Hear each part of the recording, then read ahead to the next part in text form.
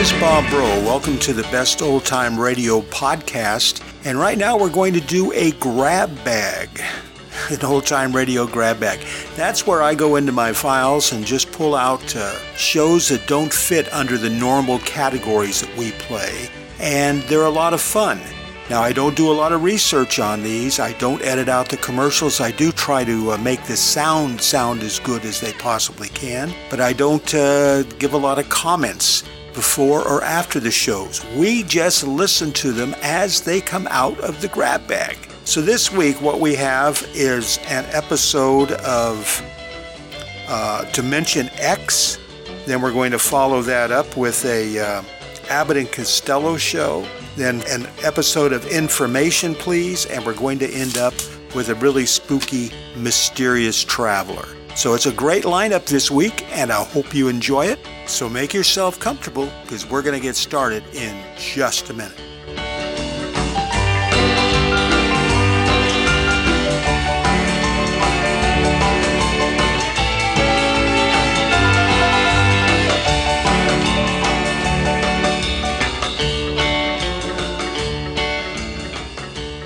Okay, to get us started, we are going to listen to an episode of Dimension X that was first broadcast on April 22nd, 1950, and it's entitled The Barnhouse Effect.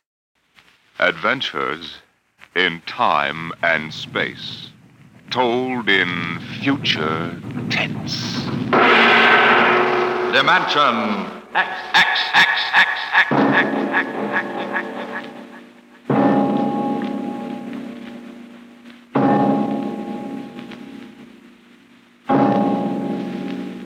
The mind of man is still an unprobed field.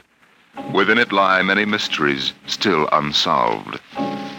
But there are men today, psychologists now experimenting with telepathy, hypnosis, thought transference, who believe that in the future we may discover the existence of a force of the mind more powerful than any force the world has ever known. We go ahead now in time some 10 years, and in space to the campus of a small eastern college. The hour is late, and in one of the dark college buildings, two men stand in front of a door that bears the name Professor Arthur Barnhouse, Psychology.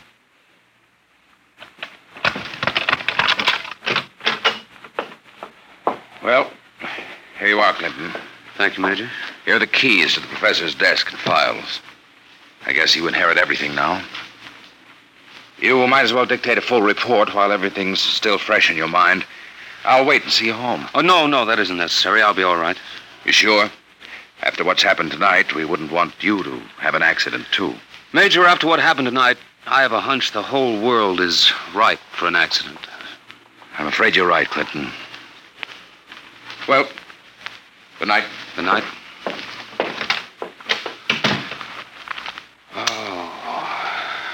Pull yourself together, Buster. Easy does it. August 21st, 1960. Restricted report from George Clinton to the Secretary of Defense, Secretary of State, the FBI, National Security Board, etc., etc., etc. Subject, the so-called Barnhouse effect, and Professor Arthur Barnhouse, who discovered it.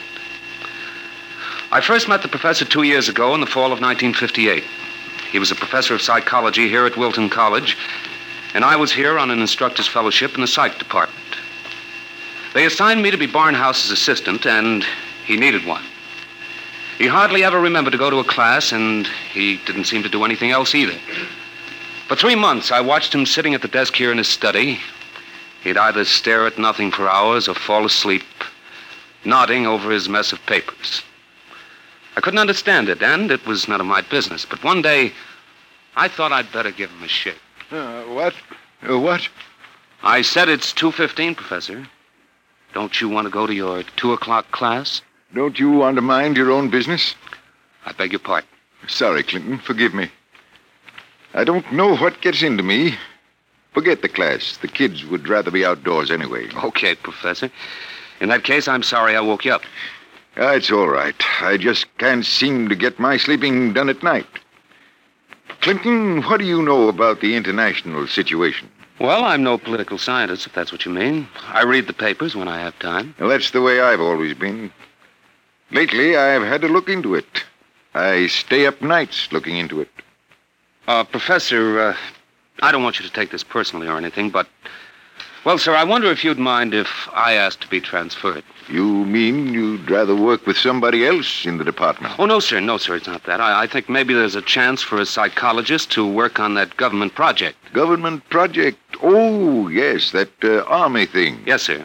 They're trying to develop robot pilots for the new fighter rockets so they'll be expendable. Oh, yes. Something else designed to replace men. Yes, sir. And you know, it's a funny thing. The robots work just like human brains. They get overworked or overloaded or something, and they have nervous breakdowns. Now, if I could only find out what drives those electronic brains crazy, why, I'd feel Clinton, that I was... if you want to study a brain that's going crazy, never mind the robots. You can go to work on me. What are you talking about, sir? I don't know. I'm either crazy as a bedbug or a... Clinton, I wish you'd help me find out. Are you serious, Professor? I never was more serious in my life. I'm afraid I'm going out of my mind. But why? What makes you think so? This is what makes me think I'm crazy. Those dice? Clinton, do you know what the odds are against my rolling a 7? Oh, about 5 or 6 to 1. Watch. 7. Now, what are the odds against my rolling it again? Twice in a row? Plenty. About 100 to 1, I'd say. Watch. Professor, you're hotter than a $2 pistol. It's funny. That's what they said 8 years ago when I first discovered this. Discovered what? This force of the mind. I call it dynamo-psychism. You mean you shove those dice around just by thinking about it? People have always thought there could be a force of the mind. You know that. Fortunately or unfortunately, I've learned to control it. Yeah? How did you happen to find out about this, Professor? Well, it was about 10 years ago, back in 1948. I made the mistake of going to a psychologist's convention, and in order not to appear unsocial, I happened to find myself, for the first and only time in my life, in a dice game. What happened? I didn't have the faintest idea what was expected of me, and someone told me to roll 7s. So I did. 10 of them. I'll bet you weren't asked back into that game. That night, in my room, I realized that it simply couldn't have been an accident, Clinton. I tried to reconstruct the exact scene, the position of my body, and finally, the thoughts in my mind. And that was what did it.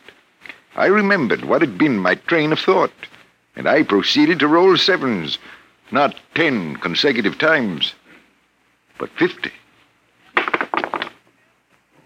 Brother, there it is again. Professor, can you do anything else? I mean, besides shove dice around?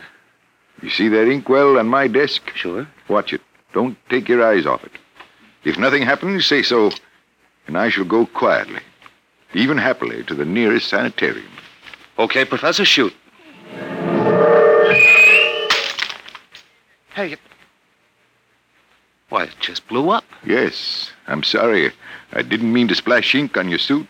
Well, that's okay, Professor. What was that funny noise? Oh, that? The dynamo psychic waves are a little like ultra-high frequency waves. Sometimes, when I turn on the power, they create a kind of static. Listen, Professor, how much power have you got? Could you blow up anything, well, you know, big? I could flatten the Great Wall of China. Boy, you'll make the helio-oxygen bomb look sick. That's what scares me, Clinton. The thought that maybe I could use this power to save the world. Clinton, you've got to help me. Who, me? Professor, when it comes to international relations, I don't know from where. You'd better get in touch with the State Department. State Department? Yes, they'd be the ones, wouldn't they?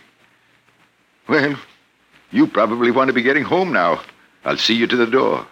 I could use a breath of fresh air. Okay, Professor. You better stop brooding about this. You get somebody else to do your worrying for you. Yes, you're right. I have been brooding, wondering what to do. Just sitting and staring endlessly at that awful monstrosity across the way. You mean the old bell tower? Yes, I've gotten so I can't stand the sight of it anymore. Professor! Professor, look, what... Well, there's nothing left but a pile of rubble. Oh, my, I didn't really mean to do that. Well, you see, Clinton, it's got to the point where my lightest whim is more dangerous than a blockbuster. Professor, you get in and write that letter to the State Department right now. You packed too much of a wallop.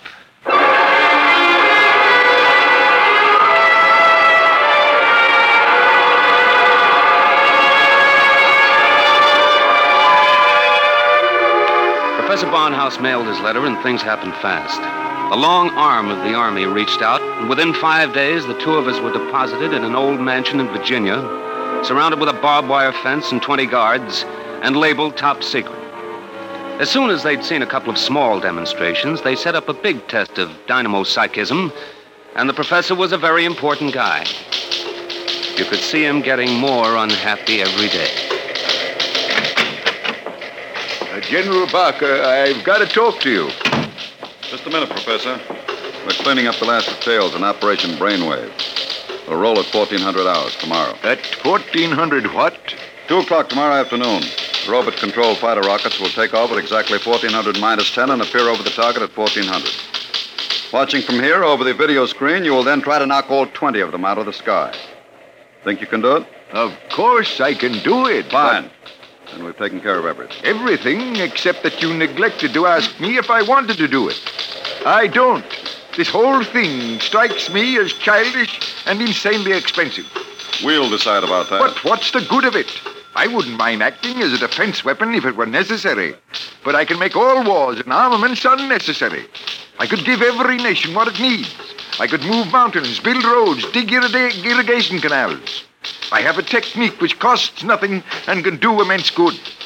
You're spending millions to prove that it can do immense damage. It doesn't make sense. You know something, General? He's right. Of course I'm right. I want you to send me and Clinton back to Wilton College. Right away. That's quite impossible, Professor. This operation has gone too far to be called off now. Yes, but... Even if we wanted to call it off. If your dynamo psychism really works, you're apt to be the key to our entire defense setup. But listen... You'll have to excuse me now. Major Cuthrell and I have to double-check the confidential list of the observers on this end.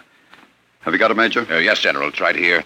Alberts, Barker, Bernstein, Carter, Clinton, Cuthrell, Holbrook, Lawrence, Stein, Williams. Check. I guess that includes everybody of importance. What about me? What? Oh, that's taken for granted, Professor. Thanks. 1400 hours. Will you be ready? I'll be ready. And now, if someone will wind the restricted clock and put the confidential cat out, I'm going to bed.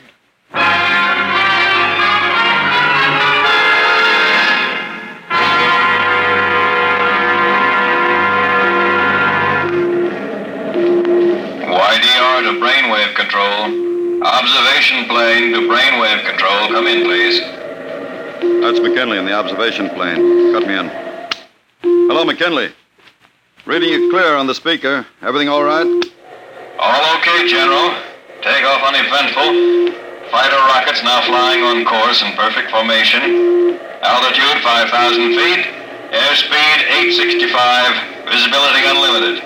Are you tracking us? We've got you on radar. Haven't picked you up on the video screen yet. What's your estimated time of arrival over at the target? ETA, 2 minutes. Check. Remember, McKinley, the observation plane is not to enter the target range. Veer off and circle at the 10-mile limit. Bring the rockets overhead by remote control. Check. Observation signing off. 1 minute, 45 seconds to go, Professor Barnhouse. Are you in good shape? I'm all right, General. Good. You can all take our places in front of the video screen now. You sit here, Professor, in the center. Major Cuthrell, will you turn on the video screen? Right, General. Nothing yet. Just empty sky. Hold it. I hear him coming in. There are 20 of them, Professor. You think you can knock them down at this altitude? Distance has nothing to do with it. I don't want anything to go wrong. You're sure you feel all right? General, I know I can do it. If that's all that's worrying you, let's call the whole thing off and save $20 million. There they are. They're coming in. Get ready, Professor. 10 seconds. 9, 8, 7, 6, 5, 4, 3, 2, 1. Now, wide open, Professor. Well, go ahead, Barnhouse. Knock them down. I did. Nonsense. All you've done is blank out the video screen. What went wrong? Did you give it everything you had? I was wide open, General. Then it didn't work. They're still flying. What's that? It just took a few seconds to work. That's Holy smoke, they're dropping like flies. McKinley to brainwave control. What's happened to these rockets? They're going down like flame. By heaven, it works. It really works. Cuthrell, get Washington on the line. Barnhouse, I want you to... Hey, where's Barnhouse? I thought he was right here. Clinton, where's the professor? Got me, General. We were all staring at the video. He must have walked out. Get moving, everybody. Let the guard search the house. Yes, sir. If anything happens to that man... General Parker. What is it, Corporal? Corporal Gray guard at the main gate. Sir, Professor Barnhouse is gone. Gone, where? He came tearing out of the gate at 40 miles an hour. Here's a note, sir. Threw it out of the car as he went by. I picked it up. Let me see it, quick. What got into that man? What does he say, General? Gentlemen, as the first superweapon with a conscience, I'm removing myself from your national defense stockpile. Setting a new precedent in the behavior of ordnance, I have humane reasons for going off. Signed, Arthur Barnhouse.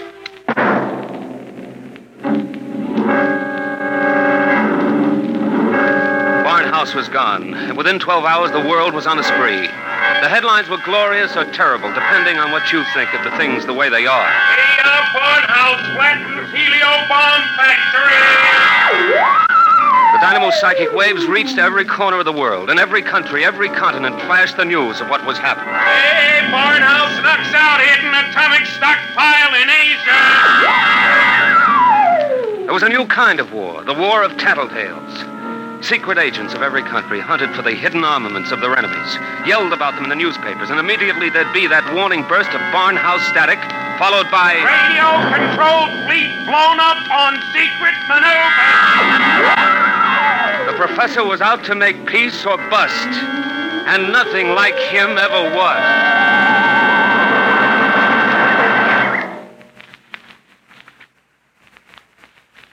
Look, Major Cuthrell, I told the FBI and the Army everything I know weeks ago. I've answered questions till I'm blue in the face. I didn't come here to ask questions, Clinton. I came to ask for your help. My help? That's right. To find Barnhouse. What if I don't want to? If you're his friend, I think you'd better. Why pick on me? You've got the FBI, the police, and Army intelligence. Why can't you find him yourselves? We're trying. But you know the man well. You could spot him where we wouldn't. And you're the only one who can. Maybe. But why should I? Wherever he is, I think he's doing fine. He's making war impossible, and I like it. So do I. Yes? He's putting you out of a job. That's all right with me. I'll retire to a truck farm with pleasure. Well, then? Look, Clinton, we aren't the only ones in this race. Every country in the world has its best agents out hunting for Barnhouse. Nobody can beat that kind of a manhunt. He seems to be doing all right so far. Sure, but how long do you think he can keep it up? A week? A month? Sooner or later, he'll be spotted. And if the wrong people find him, Clinton, we're done for. You know what kind of weapon this is. Whoever controls the Barnhouse effect can control the world. Well, all right. Suppose they do find him. He'd never give the secret away. Never give it away? Are you out of your mind? You think these fellows are playing for marbles? Well, no, but... Read the papers, Clinton. Don't you know what's going on in the rest of the world? Yes, They'll get the secret out of Barnhouse, all right. What happens to him in the process won't be very pretty.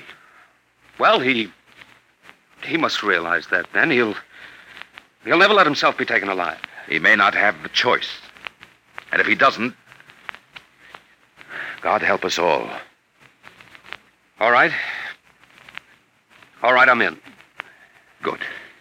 Now, do you know anything that you haven't told us? Anything that might give us a lead? Only this. It was addressed to me. I found it here on his desk the morning after he escaped. You mean he came back here? Yes. I guess he needed to pick up some personal effects. Anyway, the files were open, and he left this note on a scrap of paper. Anything to do with the Barnhouse effect? Read it yourself. It's Greek to me. Just these few lines scrawled on a piece of paper, and The last one breaks off right in the middle of the sentence. This stuff doesn't make any sense at all. You know, from the looks of this, I'm beginning to wonder if the professor isn't going off his rocker. I thought of that, too. All the more reason why we've got to get to him quick. He may be helpless, and the whole world's on his track. Come on, Clinton. We haven't much time.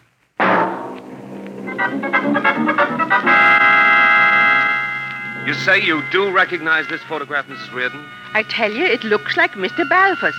He had the second floor front room for quite a while, but he left, I should say, about a week ago. Say, is he wanted for something? Yes, if he's the man I think he is. Well, now, I'd say you're looking for the wrong fella. That Mr. Balfour, he couldn't be a criminal. Why, he wouldn't even harm a fly. He spent all his time in his room, just thinking.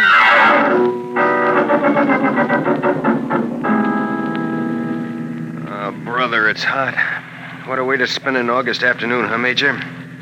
Give my eye teeth to be at Jones Beach. So would I, Corporal. We've got work to do here. Look, sir, we've been cruising around these radio detection cars for a week. Not a sign of Barnhouse static. The professor must have run out of things to work on. Well, we'll give him a little more time. Switch to shortwave. See if there's anything special coming through. Yes. Try the 9-meter band. This is Radio Miranda calling. Let's hear that. Our American enemies who have hidden behind the unjust and diabolical persecution by Professor Arthur Barnhouse will tyrannize us no more. I wonder if the professor's on May this. our glorious leader takes up his residence in a shelter, shielded with lead against all dynamo-psychic rays. With this protection designed by our brilliant scientists to be absolutely impregnable against the Barnhouse effect, he will once again lead us on the path of our glorious death. Quick, triangulate it and get me a fix. I've got it. Let me check this chart. Quick, man. 3.9, 1.7. Oh, my aching back. What is it? We haven't got a prayer of finding a major. He'd have to be picked out of 2 million people. Where is Barnhouse? Right where I was wishing I was. Right smack in the middle of Jones Beach.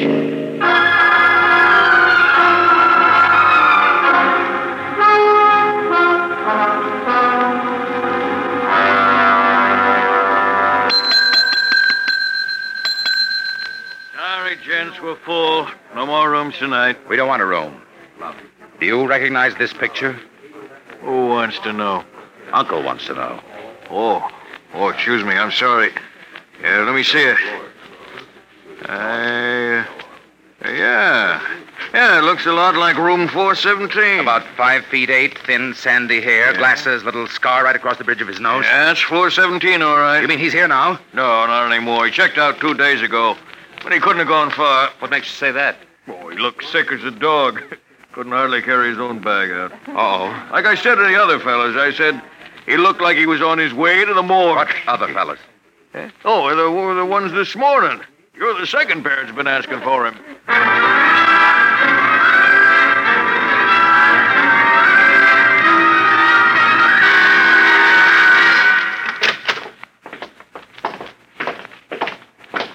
Here we are, Ward 15. This way, gentlemen. You're sure he's here, nurse? Oh, yes. Thank heaven we're in time. Well, I wasn't on duty when he came in, but one of the other girls told me he'd collapsed in the street. The ambulance brought him in. Poor guy, he must have really had it rough. Oh, here you are. Bed number 78. This is your man. Wait a minute. This isn't Barnhouse. But I was perfectly sure. Oh, wait, let me check his chart. Dismissed 8 p.m. Only an hour ago. Oh, dear, now I remember. Remember what? If he was sick, why did you let him go? Well, 2 of his friends came and took him away. They didn't want him in the charity ward. They said they'd make sure that he was taken care of.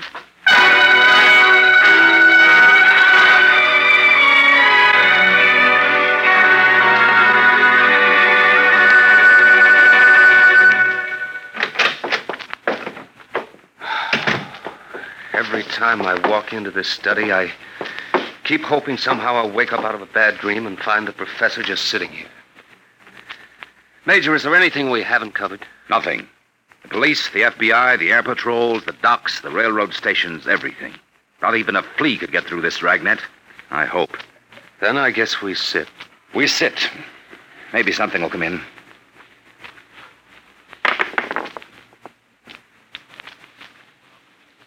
Do you have to roll those dice? I'm sorry. I wasn't thinking. An hour. That's what's driving me crazy. 1 hour sooner and he'd have been in our hand, not theirs. I know. Well, maybe he's still all right. How can he be all right? He's in the hands of a foreign power. We don't know that for sure. The professor was a likable little guy. He couldn't have lasted this long if he hadn't found some friends. Maybe they came and took him away. Well, grab that.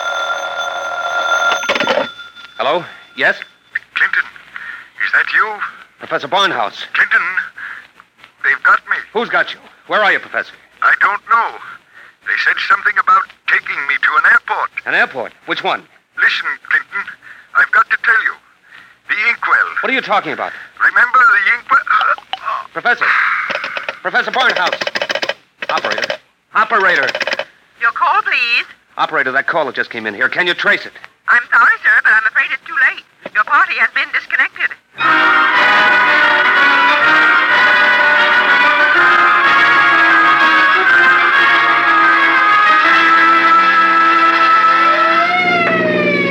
Where are we headed? He didn't say which airport. Just a hunch. The commercial airfields are all covered. But there's a little private field out here, I remember. Hasn't been used in years. Better be the one. They didn't have too much of a start on us. Maybe we'll make it in time. Step on it, Corporal. Wide open, Major. How'd he sound? Did he say who had him? No, all he got out was airport and something about an Major, Mr. Clinton, there's a tail light up ahead. Must be another car going like the devil. You're right, I see it. They're turning into the airfield. Come on, faster. Hold everything. Look up ahead. They're switching the floodlights on at the field. There's the plane down at the other end, all warmed up and ready to go. We'll never make it on the road. Hang on, I'm going through the fence. Right.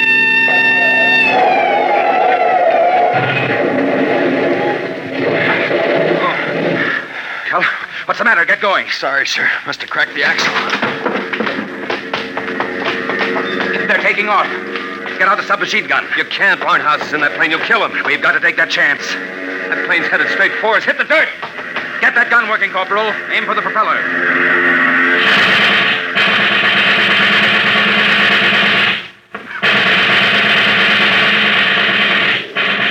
Couldn't get him, Major.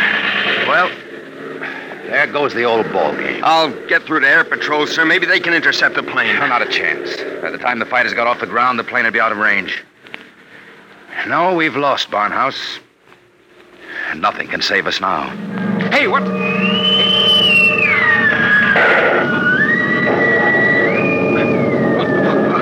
What hit me? Clinton, now, are you all right? Yeah, sure.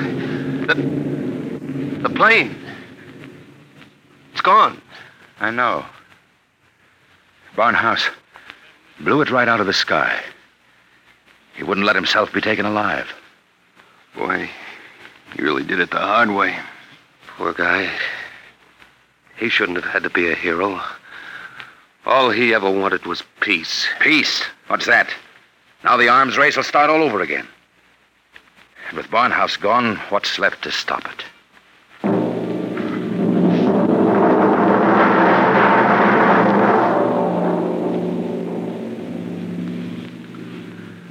So they brought me back here to the professor's old study to dictate this report.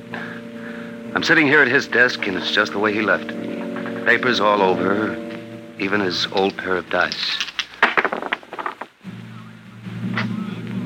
Arthur Barnhouse is dead. That's going to be good news for some people when they find out. The saber rattlers of the world will be busy as of tomorrow morning, getting ready to whoop up another war. But I'm afraid they're in for a little surprise. It's 3 a.m. now. And before morning comes, I intend to vanish, disappear completely. That's the last that anybody will ever see or hear of me directly. That's why I want to tell you now. I've been looking at the new inkwell here on the desk. The professor's last words were something about an inkwell. And in it, I found a little scrap of paper. Just a few words, but they complete the note I showed the major. The note that didn't make any sense. The whole thing makes sense now. Professor Barnhouse may be dead. But you haven't heard the last of the Barnhouse effect. Not yet. I've been experimenting while I've been talking to you. And now the time has come for me to say goodbye. You see, I've just rolled my 50th consecutive 7.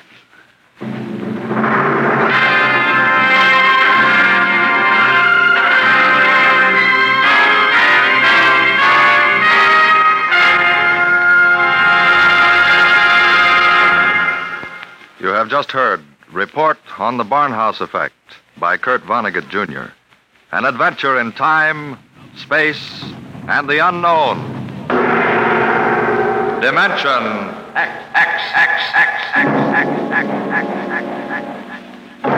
Next week, the strange story of the interspace rocket Star Cloud, which vanished mysteriously behind the Great Galactic Barrier in the year 1986. What happened to it and to its crew? We'll tell you next week.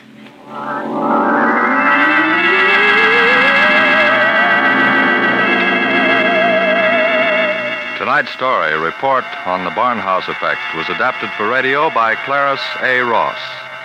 Featured in the cast were Bill Quinn as Clinton, Ed Jerome as Professor Barnhouse, and Carl Weber as Major Cutthroat. Your host was Norman Rose. Music, Albert Berman. Engineer, Bill Chambers. Dimension X is produced by Van Woodward and directed by Edward King.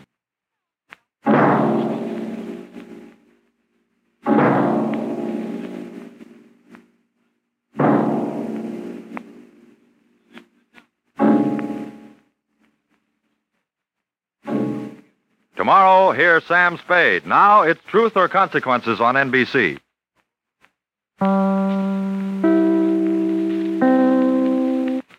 From NBC, April the 22nd, 1950. You had just been listening to an episode of Dimension X entitled The Barnhouse Effect. And now coming up, we have an episode of the Abbott and Costello show that was originally broadcast on ABC May the 5th, 1948. It's entitled The New Sheriff. And guess who's guest starring? Bela Lugosi. That should be interesting. Hey, Abbott, what time is it? It's time for the Abbott and Costello show. We're on the air for ABC here in Hollywood. Well, what are we waiting for? Let's go with the Abbott and Costello show.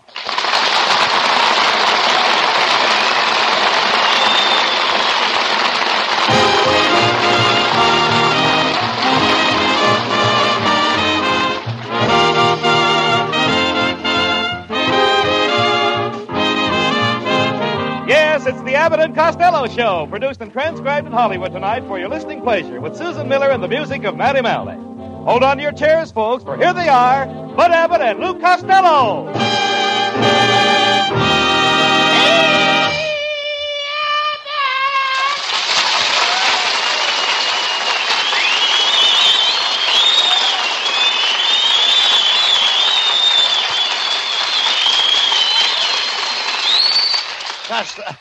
Costello, you're late again. Well, I was watching the girls admiring Lana Turner's new necklace. Lana Turner has a new necklace? Yes, made out of her old wedding rings. Hey, who is that girl you were out with last night? Ah, that's my new girl. What's she like, Lou? What's she like?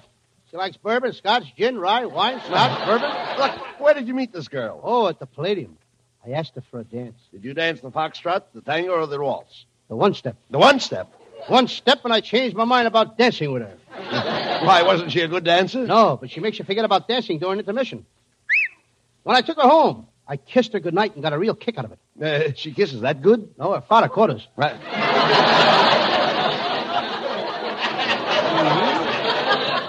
Instead of running around every night with a different girl, why don't you settle down and get married, Lou? Not me, Abbott. Getting married is like going to a cafeteria. Like a cafeteria? Yeah, you grab what you want and pay for it later.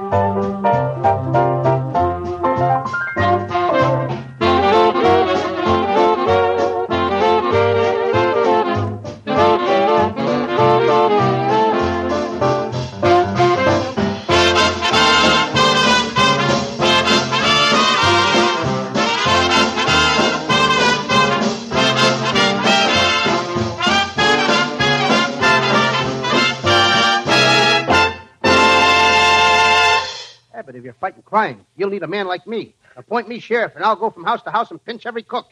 No, not every cook. You mean you'll pinch every crook? You'll pinch what you like, and I'll pinch what I like. Costello, You'll pinch what you like, and I'll pinch what I like. You said that. You said that. Costello, why were you late tonight? Well, I overslept, Abbott. I had a very peculiar dream. I dreamed I was a pincushion in a room full of balloon dancers. And am I mad? Why are you mad? Well, I woke up just when things were beginning to pop.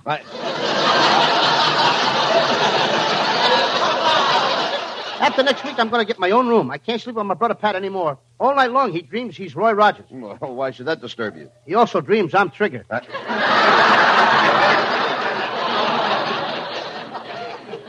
Abbott, if you will appoint me Sheriff Encino, I'll clean up the town. I'll mop up all the pool rooms. I'll clean out all the saloons. I'll scour the alleys. How can you do that? On the side, I'm a street cleaner. Costello, if I make you the new sheriff, you've got a lot of brave men to follow. Listen to the records of the backgrounds. Sheriff Jones, Redcoats, Northwest Mounted, 1931. Oh, yeah. Sheriff Brown, Redcoats, Northwest Mounted, 1938. Sheriff Costello, Sports Coats, Bullock's Basement, 1975. Look, to do criminal work, you have to know something about the law. For instance, do you know how to put up a defense? Well, sure. All you have to... Could I have that again? I said, do you know how to put up a defense? Why should I put up a defense? I already put up at the wall around my house. I also got at the hedge in the backyard. Why do I have to put up a defense? No, Costello, when I say you put up a defense, I don't mean you put up a fence like you do when you put up a fence. I mean a defense like when you put up a defense. Yeah, but I think you nuts. Now, you think... It's no use. You wouldn't know how to act in a criminal investigation anyhow. Oh, is that so? Yes. I was down in the morgue yesterday to see a gangster that was killed. I lifted up the sheet, and there he lay, the corpus delicatessen. Yeah, dummy. Corpus delicti, not corpus delicatessen. This was a corpus delicatessen. He was stabbed with a salami. Right. Well, I knew you were cleaning up Encino, but you didn't have to dump that heap of rubbish here on the stage. Rubbish? Oh, pardon me, it's Costello. I've appointed Costello as sheriff of Encino. He's going to chase all the criminals out of town. Well, buddy, you ought to put me on that job. You know I'm a regular bloodhound. From the looks of your ears, you must be part Cocker Spaniel, too. I don't have to take any more insults from you, Costello. Huh, I can see through you. I've got eyes like a hawk. And a beak to match. Costello. How dare you insult my wife? She's beautiful. Why, before I married her, she had men falling at her feet. And why not? She was refereeing fights at the Legion Stadium. Oh, you pigeon-puss, pop-eyed penguin. When I was a girl living in the country, boys used to court me from 10 miles away. They had to. They were afraid to come any closer. Pay no attention to him, honey. Say, that's a pretty hat you're wearing, dear. Oh, I just bought it. Mm-hmm. Do you think I should wear it to one side off the face? If you're smart, you'll wear it over your face. Oh, lowlife. Lowlife? By the way, buddy, I got some new shoes, too. Do you like them? They're pumps. On you, they look good. Well, thanks. Considering that your legs look like pump handles. Oh! How dare you? I have beautiful legs. You're bow-legged. My wife is not bowling. She's the only woman in the world that can walk down a bowling alley while the game is on.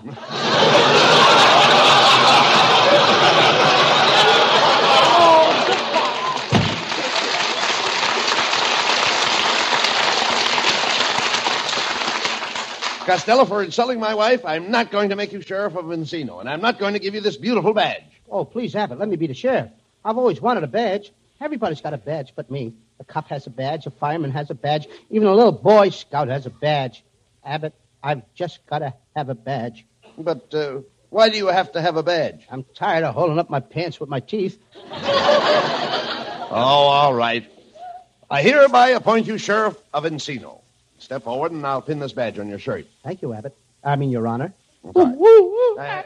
Costello, hold still. I'm tearing your shirt. I ain't wearing any shirt. Come on, we're going over to the sheriff's office in Encino right now, so you can start to work immediately.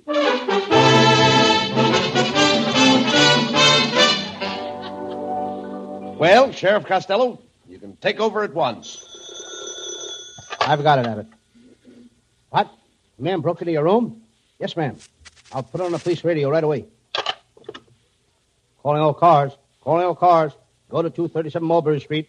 An old maid found a burglar in a room. Proceed with caution. The old maid is armed. Well, Costello, you're catching on to your job fast. Darling, I'm glad I found you here. I have news for you. I just picked up a scent. Here's 9 cents more. Grab a bus and get out of town. Cut that out, Costello. My wife may be in trouble. Oh, that's right, buddy dear. Something terrible has just happened. What did he do? Find your birth certificate?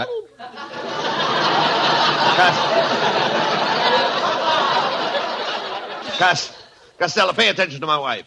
As the sheriff of Encino, it's your duty to hear her out. Well, if it'll make you happy, I'll throw her out. Never mind him, dear. Let's hear your story. Well, for the last couple of nights, there's been a lot of strange noises. Screams and gunshots coming from that empty house next door to us. Suddenly, at 2 o'clock in the morning, as I was standing by the stove baking fudge... Ah! What happened? What happened? Oh, she burned her fudge. No, I saw a mysterious man peering out of the attic window. He made an ugly face at me like this. No, don't do that. I haven't made the face yet. How can I tell?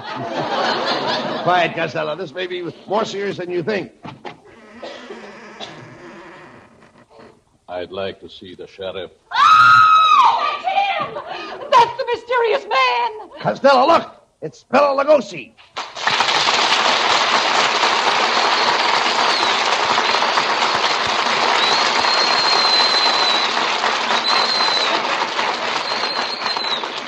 Gee, Bela Lugosi.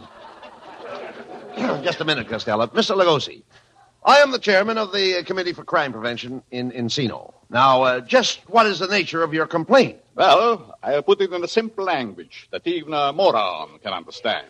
Step aside, Abbott. He's talking to me. Now, listen, Lugosi, I'm the sheriff around here, and I'm going to ask you some questions. Now, what were those screams in your house at midnight? That was my business. And what about those gunshots? That's my business. Ask him about those dead bodies in the basement. It is also my business. This guy is doing a heck of a business. That settles it, Costello. You, as sheriff, will have to investigate and search Lugosi's house tonight at midnight. You will like the house, Costello.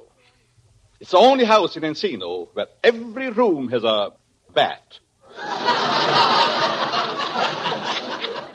And a strange man should suddenly appear with a long, sharp knife in his hand and offer to cut your throat. Yes? Refuse him. Abbott, take back the badge. I don't want to be sheriff anymore. Get me out of here now, Abbott.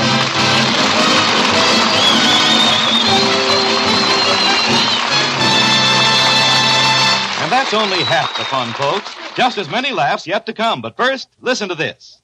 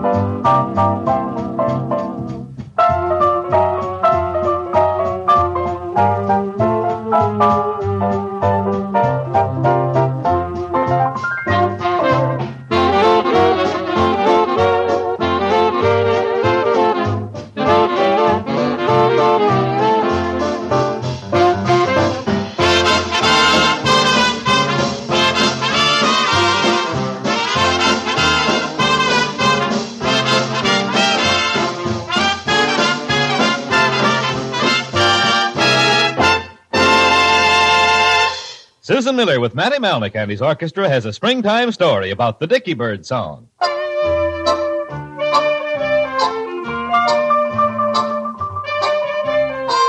A dicky bird whispered, haven't you heard? Spring is here, spring is here, spring is here. A little crow sang a happy hello, my favorite time of the year. A little frog sang a song on his log, lose your blues, lose your blues, lose your blues. And you and I fell in love in reply on hearing the Dicky Bird's news. If you have to look around to find the reason for such a wonderful thing, you can blame it on the sentimental season. Falling in love is done in the spring. A bobolink looked at us with a wink. At a boy, at a girl, nothing's wrong. When you're in love, you'll go swinging along, singing a Dicky Bird song.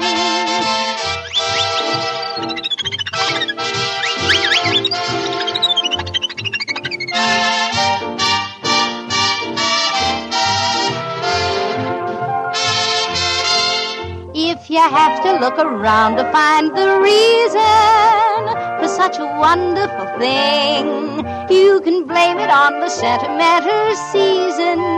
Falling in love is done in the spring. The bobolink looked at us with a wink. At a boy, at a girl, nothing's wrong. When you're in love, you'll go swinging along, singing a Dicky Bird song.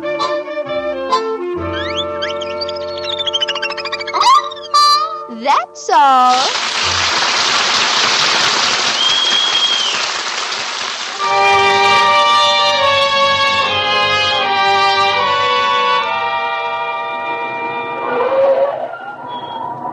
Well, Costello, here we are at Bela Lugosi's house. Abbott, it's awful dark in that house. But you've got to go in there. You're the sheriff. You've got to go in there and look for the trouble. Couldn't I look for it out here? There's more light. Look at me. I'm not scared. Shh, Abbott. I think I hear something. Or is it my imagination? Thank goodness it was only my imagination.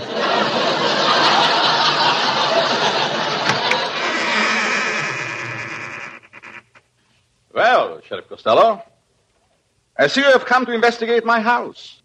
Come in. I'm making myself a sandwich. What kind of a sandwich? It's a rattlesnake burger.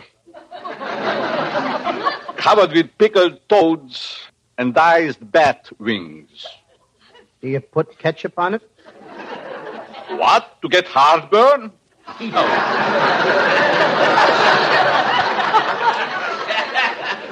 It's too bad you won't be here for breakfast. We are having shrouded wheat. Shrouded wheat? Abbott, look. There's a casket in the corner with rubber sheets in it. Rubber sheets in it? Yes. I line all my caskets with rubber sheets.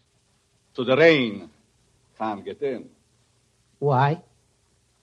My beer is the dry beer.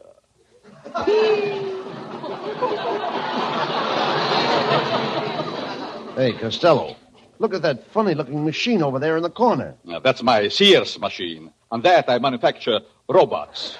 Get it, Abbott? Sears and robots.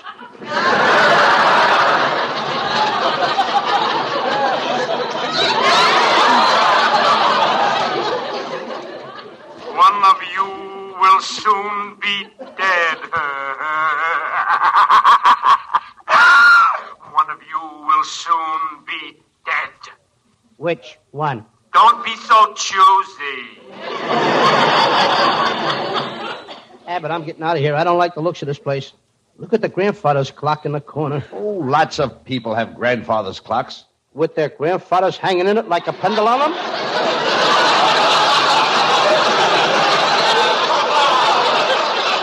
Never mind that, Costello. Question Lugosi about the house. Mr. Lugosi, where is the former owner of this house? Do you see that pile of freshly dug dirt in the corner? Yes, sir. Well, that's not a vegetable garden. That's strange. I thought I felt a draft on my neck. What's strange about that? I have no neck.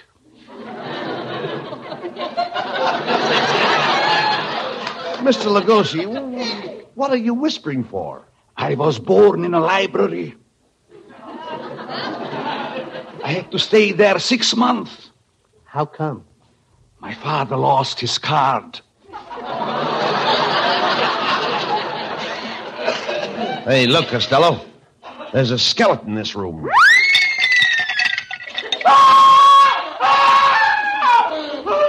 Abbott, there's 2 skeletons in this room. 2 skeletons? Yeah, I just jumped out of my skin. Hey, Abbott, look. Lugosi has just disappeared through that wall. Pardon me, Abbott. I want to see somebody outside. Who? Me. Come back here, Costello. You're scared? Why don't you sing? Go ahead and sing. It'll keep up your courage. Carry me back to old Virginia. You keep singing like that and they'll drag you back. Who are you? I'm a ghost. I'm the ghost of Richard, the lion-hearted. Who are you? I'm Costello, the chicken-livered. Mr. Ghost, Costello is the sheriff, and we've got to investigate this house. Why don't you start from the cellar? Here. I'll open the door for you. You can go right down those stairs.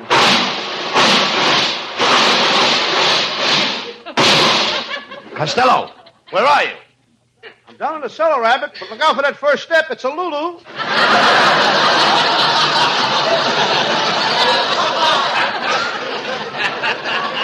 It's all right, Costello. Here I am. I'll turn on this flashlight, and we'll take a look around. Hey, Abbott, quick. Look over there. There's a body on the floor. Is he dead? I can't tell. His head is missing.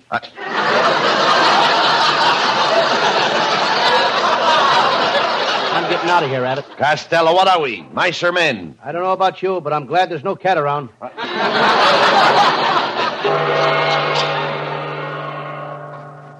Look. Mila Lugosa's back. Costello, it is indeed regrettable that you choose to prowl around in my cellar. I'm in a bloodthirsty mood. So far this week, I've only killed 9 people. This guy sounds like a California driver. Just a minute, Lugosi. Costello's the sheriff of this town, and you've got a dead man lying down here in your cellar. Yes, I know. He lives here. But he's dead. He's dead, I tell you. Why don't you throw him out? I can't. His rent is paid up until June 1st.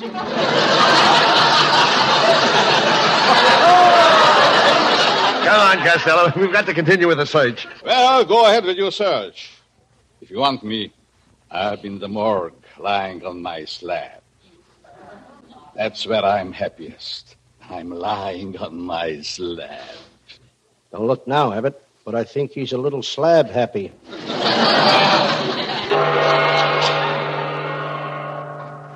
Come on, Costello. Let's look in this room. Open the door.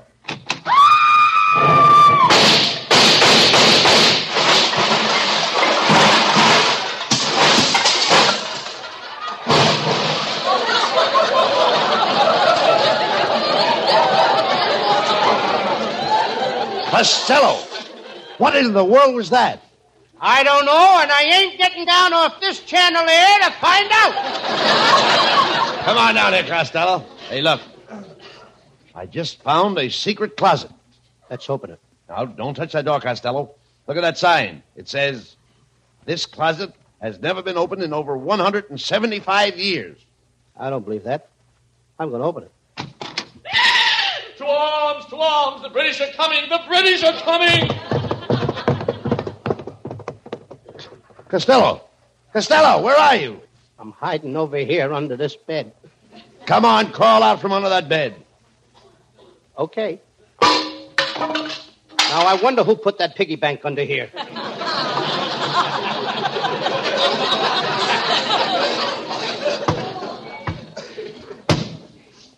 Hey, look, Costello.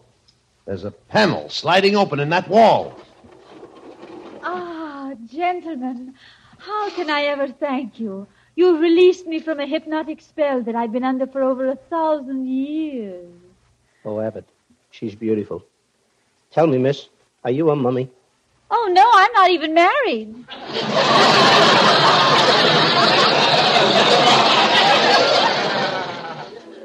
Gee, you're lovely. Where did you come from? I remember coming here on Noah's Ark with all the animals. They all came in pairs. The birds came in pairs. The rabbits came in pairs. Did everything come in pairs? Everything but the worms. They come in apples.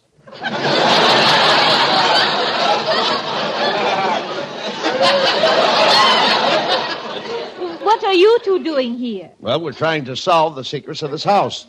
I can help you. I know this house. I've got the inside. What you've got on the outside ain't bad either. Be careful. Be careful. Didn't have enough material, eh?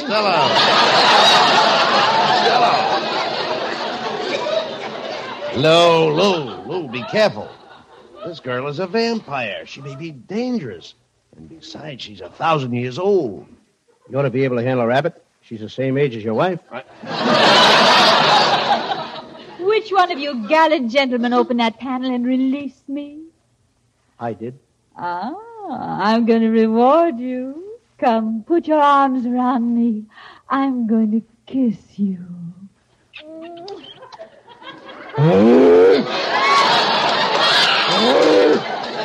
There. How was that? Abbott, this kid is more than 1,000 years old. You're very sweet. You remind me of an actor I used to go with 500 years ago. Really? You went with an actor 500 years ago? What was his name? Al Jolson.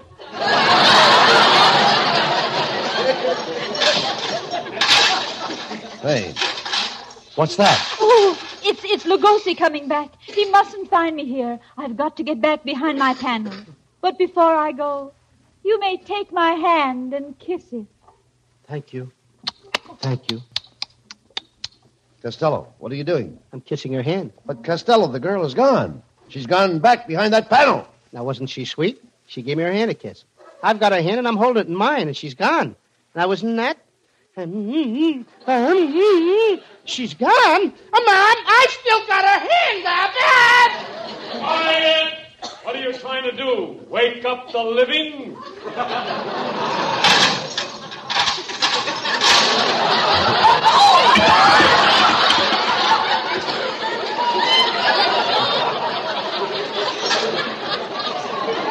Costello!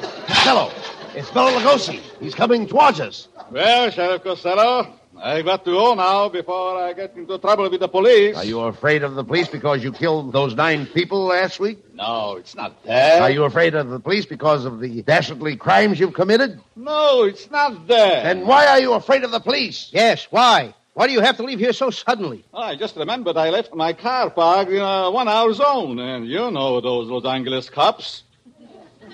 Good night, Mr. Costello. Good night, Mr. Lugosi. Isn't he a lovely chap, Costello? Yes, he sure is. I'd like to have known him when he was alive.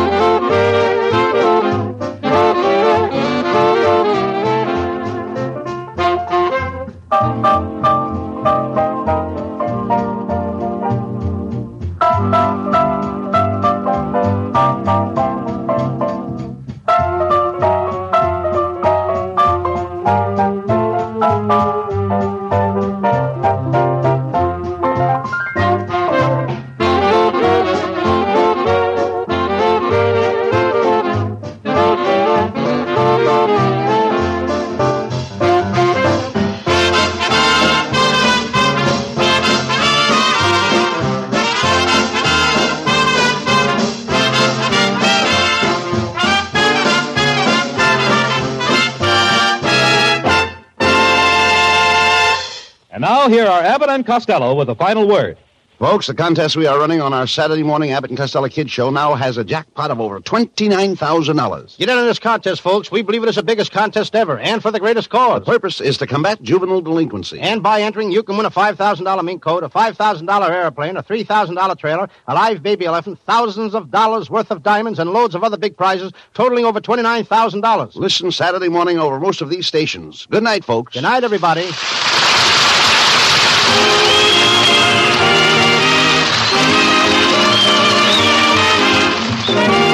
Listen in each Wednesday night at this time for another great Abbott and Costello show, produced and transcribed in Hollywood by Charles Vanda and featuring Susan Miller and Matty Malnick's orchestra. This is Michael Roy saying goodbye until this same time next Wednesday. Be sure to stay tuned for the outstanding entertainment which follows throughout the evening on this ABC station.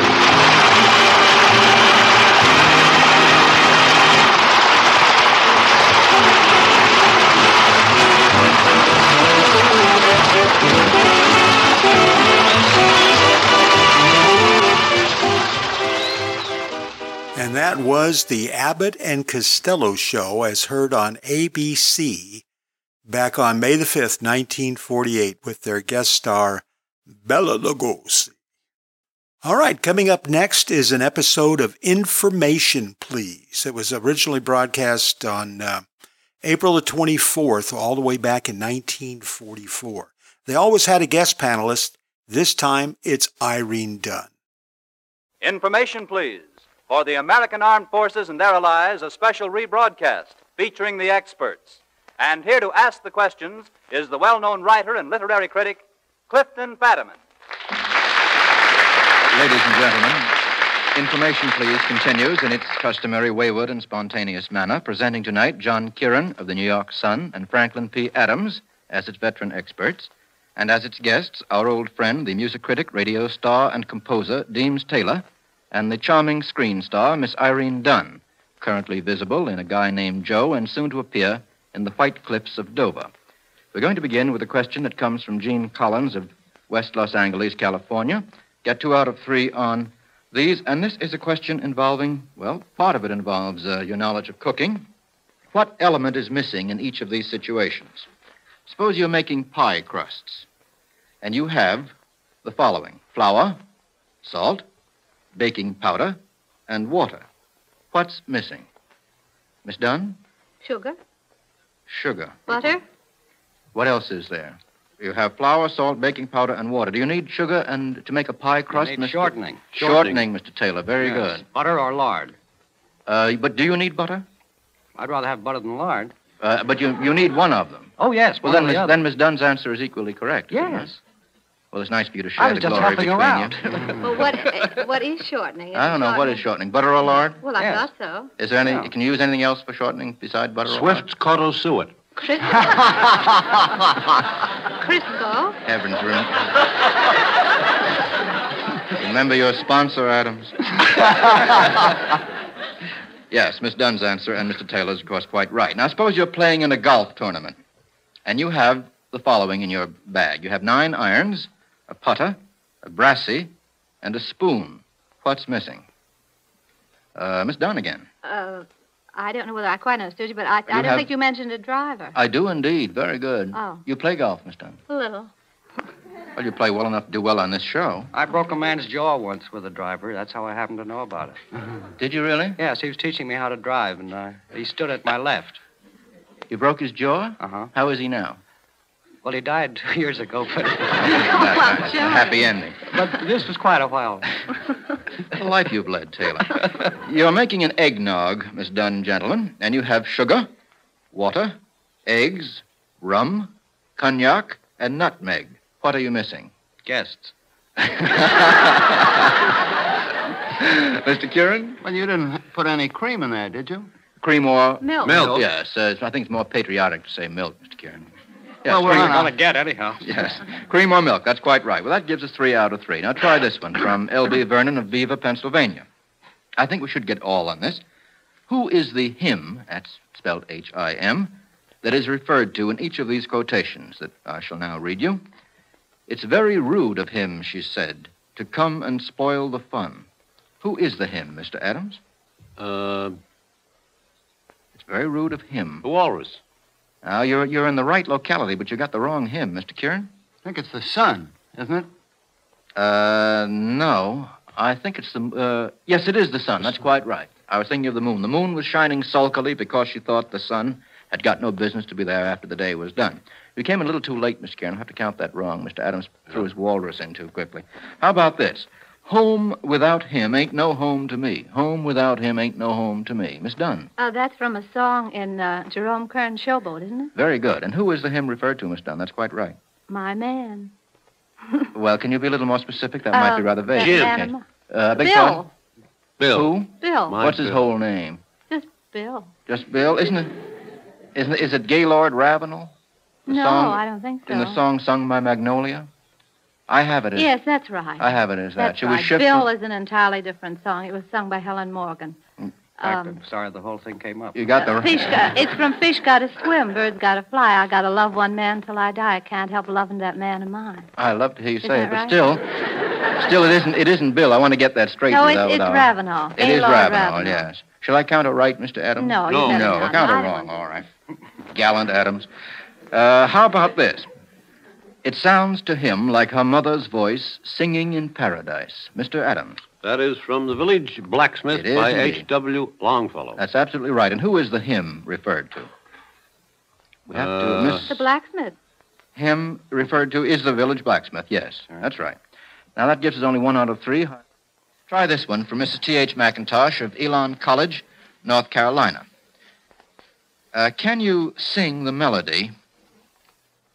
Mr. Probably. Can you sing the melody to which a fond farewell is bidden to these following people? A fond farewell is bidden to girls in what melody, in what song? Mr. Kieran. Goodbye, girls. I'm through, and so on. That's enough.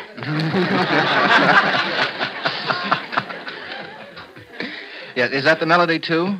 Well, it's supposed to be. It's a rough sketch. That's right. Yeah. Do you know the song, Miss Dunn? Da, da, da, la, da, da. Go ahead, Miss Dunn. Without regret. Isn't it right? That's right. That's right. I'm done with all flirtation. You're not going to get any help from Kieran. Hesitation. There's one to whom I'm true. Thank you. Goodbye, girls. Goodbye, boys. With boys, I'm done. Goodbye, girls. No girls. Goodbye, girls. I'm through. Thank you, Miss Dunn. Miss Dunn, this is the first time I've ever had any real singing on this. That's why everybody is silent. Now, can you sing the melody to which a farewell is bidden to a table? Someone says good. Miss Dunn, do you know that I one? know that. That's from the opera Manon. That's right. Mr. Taylor, did you know that? Yep. Can you sing it together? Can you sing the melody? Not very well. Miss Dunn, can you sing it then? Mr. Kahn will help you out with a few notes. Petite table. Petite table. Da la la la la.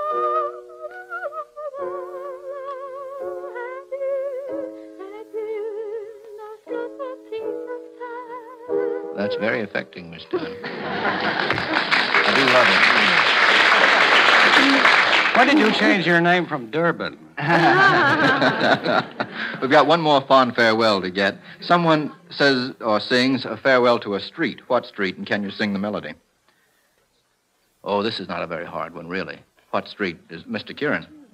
Goodbye to Broadway. Yes, but I've got to hear that lovely voice of yours. Or that voice of yours, anyway. Give my regards to Broadway. Mr. Dunn, Remember me to Herald Square.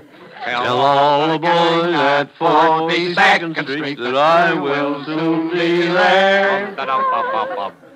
Tell them how I've been yearning to mingle with the old-time throng. Gave up, did you? What I admire particularly about this trio is the varied tempi in which you sing this song. Well, You think you're all right, do you, Taylor? well. The standards are low on this program. Well, that gives us 3 farewells out of 3. Try this one from W. Henry Johnston of Appleton, Wisconsin. How long after breeding would it take for the following animals to be born? From the moment of conception to the time they're born. Let's start with a cow, shall we? Let's get 2 out of 3 on this. How long does it take for a cow to become one? Let me guess. Would you... I'll make a guess. Mr. Kieran, yes. Remember that the cows are listening. Well, be something less than a year. Well, now that's a pretty rough guess, something less Well, than I a year. mean, it's more than 6 months and something less than a year. Well, now how about choosing Oh, maybe 10 months or so. or so, eh? A little more than kin. I don't know. A little more than kind and less than kin. Hey, that's very good, Mr. Taylor. It's about 9 months. I don't know whether... Well, a cow of comes in fresh every year unless you get sick or something like that. Well, maybe a highly contented cow might take perhaps an extra month or two. I don't know. How about a kangaroo? How long does it take a kangaroo? I never knew one. Too long. Mr. That, I believe, would be short. Yes, that's right. How short? Well, I suppose a couple of months, maybe 3 months or something, because the kangaroo babies are born very small and they really grow up in the marsupial attachment. Yes, that's quite right. But really, it doesn't even take as long as that, John. For 6 weeks? It's going to shock you when I tell you how long it takes for a kangaroo to get there. It takes about 40 days. That's better than white mice. Yes, and they look prettier, too. Yeah. They're known as pocket additions when they come up. Yeah. How about...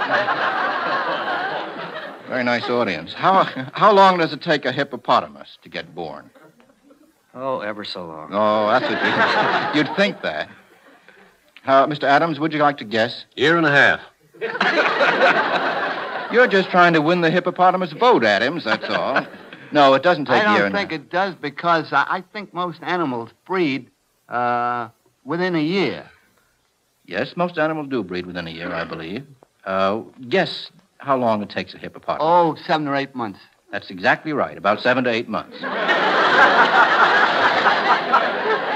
Doesn't it take an elephant a much longer time? An elephant? 2 years. Yes, 2 years. That's what I thought. You're thinking of something else. I don't think it takes them so much longer, actually, to get born. Just seems longer. Yeah. I don't know whether you folks got that or not. It seems to me you got that wrong. And now, Miss Dunn and gentlemen, suppose you try this one from Mrs. Laura Seaman of New York City. This is a musical question, a rather interesting one. You're going to hear 3 Ave Marias played on the piano. But they're different. Can you name the composer of each of them? All called Ave Maria. Let's get 2 out of 3, and let's have the first, Mr. Kahn.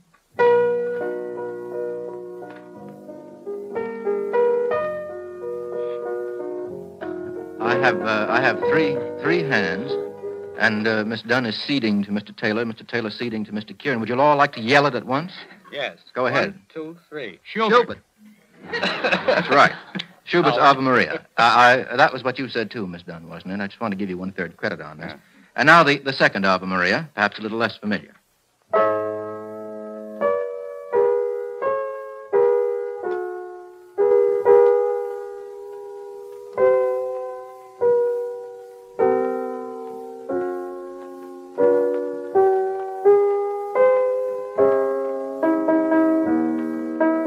That's a tough one. Miss Dunn? I think it's from Otello. Oh, that's quite right, Miss Dunn. Very good. Very good. And the composer, Miss Dunn? Verdi. Verdi is quite right, yes. I guess that's hardly as familiar as the Schubert one, which is the one we hear from childhood on. Did you recognize that, Mr. Taylor? Yes, I did. Beautiful. And well played, too, wouldn't you say that? Mr. Kahn, well played, Miss Dunn says. Very well. Now let's try the third and last.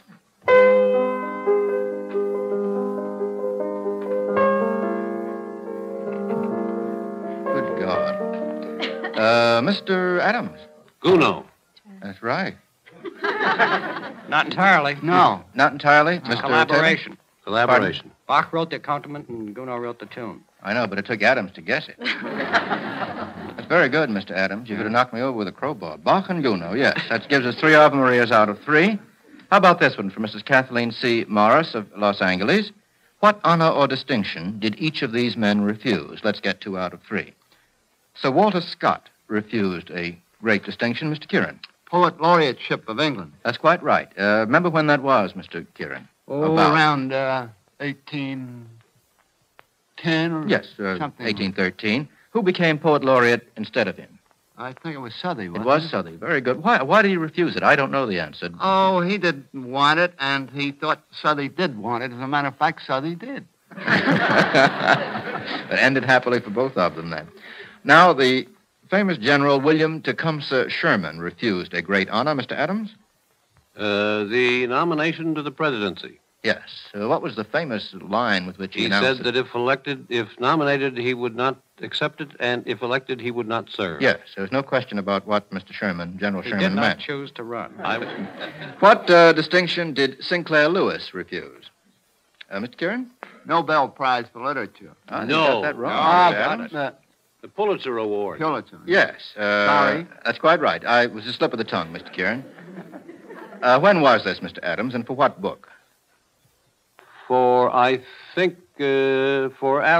Aerosmith is right. Yes, in 1926. He accepted the Nobel Prize a little later on, a much greater honor, but did refuse the Pulitzer Prize in 1926. And considerably more dough. There is that difference. Quite true, quite true. Here's one from George Huttner of Jackson Heights, Long Island. Get 2 out of 3 again. In what play or movie does a prince become a traveling musician? A prince becomes a traveling musician. Mr. Taylor. The Mikado. The Mikado. And the name of the prince? Nanky Poo. Nanky Poo. Yes, thank you, Miss Dunn. In what play or movie does a football player take over a dress shop as a business? Miss Dunn. Roberta. Roberta, quite right. Who is the... remember the name of the man? Yes, you don't have to. No, I This don't. isn't part of it. John Kent, he inherits the modiste shop of his Aunt Minnie in Paris. How about a play or movie in which a governor becomes a bartender? A governor becomes a bartender. We have 2 out of 3 on this. It's a fairly reasonably recent movie, I guess, the last few years.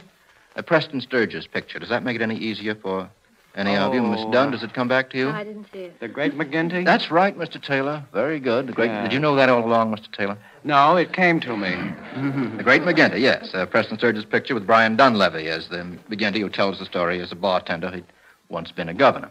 How about this one from Guy Diffenbaugh of Tallahassee, Florida? Again, get 2 out of 3. What action is completed in these lines? I'm going to quote 3 lines that are somewhat alike. The first is, the game is done. Mr. Taylor. I've won, quoth she, and whistled thrice. Very good, Whistle, Mr. Miss Taylor. Dunn. That's quite right. What's it from? That's it. Was that you whistling, Yeah. Miss Dunn? Usually the other way, isn't it? That's from the Rhyme of the Ancient Mariner. Yes, the Rhyme of the Ancient Mariner. And what is happening when that phrase is used? 3 rather unsavory females are gambling.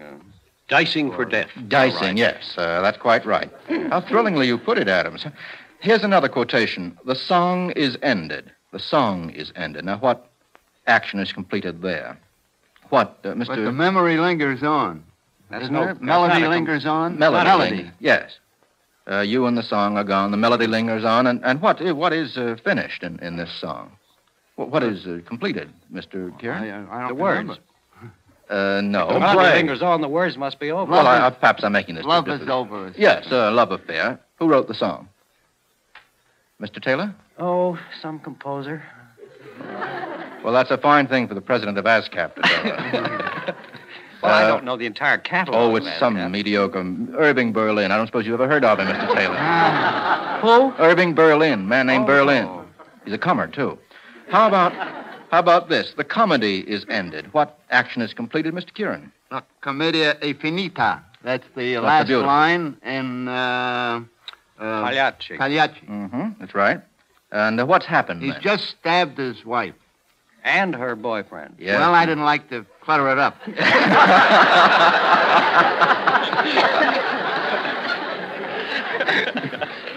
Yes, they're the last words of Canio, as Mr. Kieran reminds us.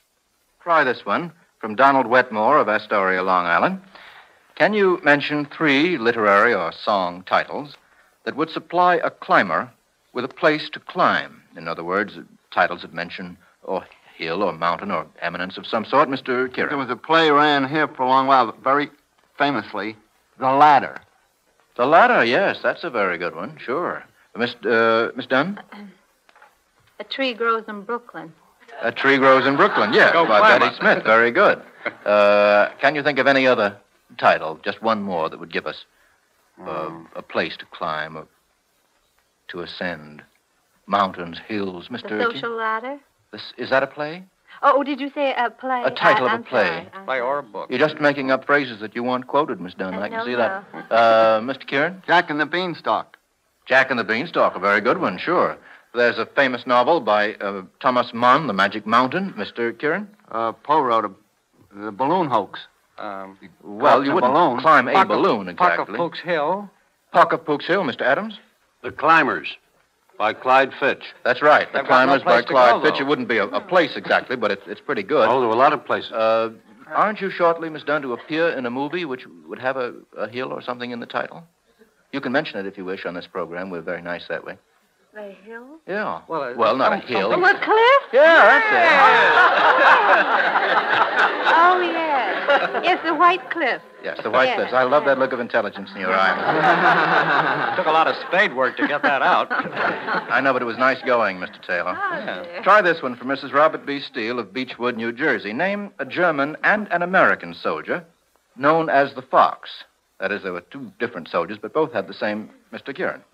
Rommel and Marion. Yes, very General good. Marion. Yes, General Marion and what Revolutionary War. The Swamp Fox, they called him. Rommel was known as what kind of fox? The Desert Fox. The Desert Fox. Now, what American and English statesmen are both known as the Great Commoner? Both given the same nickname, as it were. Mr. Adams? William Jennings Bryan. Right. And... For the American? The Englishman, Mr. Taylor? William Ewart Gladstone. The Great Commoner? no. I don't think so. No. Mr. Kieran? Pitt. Pitt. Pitt, yeah. The first name is right. William Pitt. Yes. But you... Well, of course I meant Pitt. Well, under certain conditions, Gladstone and Pitt sound so much alike, Mr. I Now, what place in Europe and also place in America are both known as the Rock? The Rock. Mr. Kieran. Alcatraz in California and in the Bay of San Francisco and Gibraltar. And Gibraltar, yes, that's quite right. Try this one from Thelma Ritter of Forest Hills, New York. I think we might get all on this. The following actors were members of the cast of an outstanding picture. In each case, an important name is omitted. In other words, I'm going to name most of the famous actors in the cast, but I'm going to leave out one. Who is the one omitted, and what's the name of the picture? Here's the first. Wallace Reed, Mae Marsh, Donald Crisp, Henry B. Walthall. I'm leaving out a famous star. Mr. Taylor. Lillian Gish. That's quite right. Lillian Gish. The Birth of a Nation. Very good, Mr. Taylor. Lillian Gish, The Birth of a Nation. That goes back quite a bit. Now, how about this one? Alan Jones, Helen Westley, Helen Morgan, and Miss Dunn. Miss Dunn. Who's omitted? Charlie Winninger? Charlie Winninger. And the It's Showboat. In Showboat, quite right. Now, how about, here's another set. Vivian Lee, Clark Gable, Leslie Howard. Who's omitted? What's the picture? Mr. Olivia de Havilland. Olivia de Havilland, and the picture, Miss Dunn? Gone with the Wind. Gone with the Wind. Yes, perhaps that wasn't quite as difficult as it should have been. Try this one from Yes, Fred it was. Meyer. I'm good, that's all. My golly, I take it all back, Taylor. It was a tough one. It was tough. Here's one from Fred Myers of Rochester, New York. Get all on this. If you're given the dates of a man's life, can you identify the man? Now, this is a very common problem. I'm just going to give you the dates. Who? 1770 to 1827. The man? 1770 to 1827. Very famous man. Very great man. Mr. Taylor? It's nice to have seen you. 1770 to 1827. An American? No. Oh. How much do you want me to give you in the way of hints? A composer. I'm not going to count you right. Oh, if you get it. Beethoven. Beethoven, yes, Mr. Taylor. That's right. You don't want me to give you credit on that, though, do you? No. No. All right. How about 356 to 323 B.C.? A short life, but a merry one. 356 to 323 B.C. I wouldn't remember that. It is a little before your time. Yeah. Mr. Adams? No? Yes. Before my time, even. Oh, Julius Caesar. No. Mr. Kieran? No. Well, all right. What did you say? said Julius Caesar. No, This was probably some Greek boy. Well, his first name was Alexander. What was his last name? Oh, yes. The Great. Alexander the Great, yes. That gives us two wrong out of two. We're doing very well. How about 1706 to 1790? 1706 to 1790. Mr. Kieran. Benjamin Franklin. Benjamin Franklin, yes. One from Mrs. Vernon Robinson of Los Angeles. Identify these mothers-in-law. Her daughter-in-law loved her so much that she traveled about with her. Mr. Taylor. Naomi. That's right, Ruth. Her daughter-in-law was Ruth. Yes. Ruth and Naomi, that's quite right, from the Old Testament. Here's another situation. Her daughter-in-law walked out on her, and her son joined, to his mother's amazement. Miss Dunn, was that your hand going up? Her son joined, did you say? Mm-hmm. Joined the daughter. I think you're probably going to be right on this. Mr. Mr. Would Adams? that be a stage play? Yes, it was. The Silver Cord. The Silver Cord, yes. That's what I thought. Mrs. Phelps is the mother of David and the mother-in-law of Christina. How about a case in which a mother-in-law approved of her son-in-law's murder of her guest? A mother-in-law approved of her son-in-law's murder of her guest. Sounds like Shakespeare. No, it's by a very good dramatist, but not quite as good as Shakespeare. We have to get this all right. It's Fanny Farrelly and Kurt Mueller in Watch on the Rhine, Miss Hellman's famous play of a couple of years ago. Thank you, Miss Dunn and Mr. Taylor, for joining our party this evening.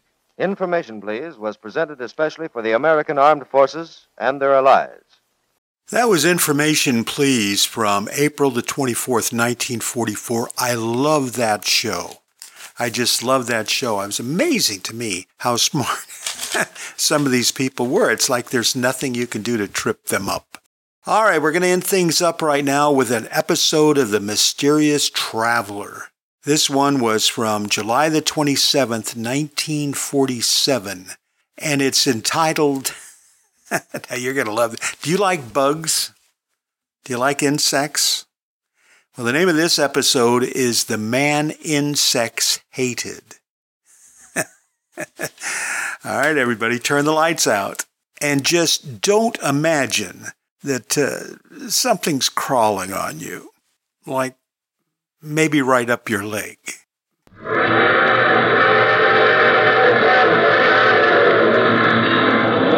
Mutual presents The Mysterious Traveler.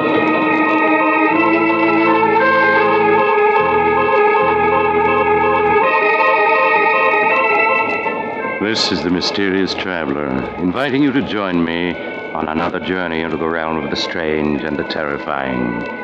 I hope you will enjoy the trip, that it will thrill you a little and chill you a little. So settle back, get a good grip on your nerves, and be comfortable, if you can.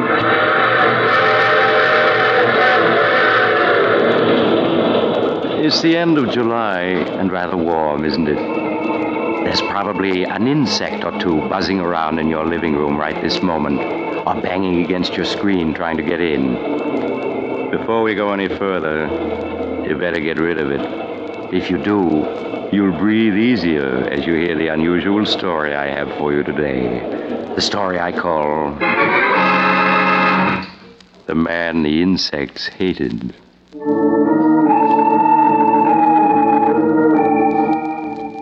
My story begins in a homemade laboratory in a crumbling mansion on the edge of a bayou, deep in the heart of the Louisiana swamps. Outside, the air is filled with the strident hum and buzz of insects, uncounted swarms of them crawling and hopping and flying in the hot, lush atmosphere. Inside the laboratory, the air is filled with the same sound as a small man with graying hair lifts a wire insect trap to a table. Listen to them, Mary. How they hate me, every one of them. The flies, the bees, the hornets, the beetles, the locusts, the spiders, they all hate me. Oh, John, they don't hate you. They're just bugs. They can't hate you. Yes, but listen to them hum and buzz when I come near. They know me. And the reason they're so upset is that they know that we're enemies and that I'm going to destroy them. Destroy them utterly. All right, John. Oh, Mary, you look tired. This life we've been leading the last few months, it's very dreary for you, isn't it? It's all right, John. It doesn't matter. Oh, but it does. These swamps, they must seem like the last outpost of creation to you. You always did love the city and the lights, the movement, the gaiety. I'm all right. You mustn't worry about me. It's such a struggle. If we had someone to help us, it would be easier. But no one will come out here and work for us. Yes, I know, my darling. Believe me, I do. But it's only for a little while. Soon we'll be rich. I promise it. All right, John. I'll be patient. You do believe me, Mary. You know that I'm on the verge of success now, don't you?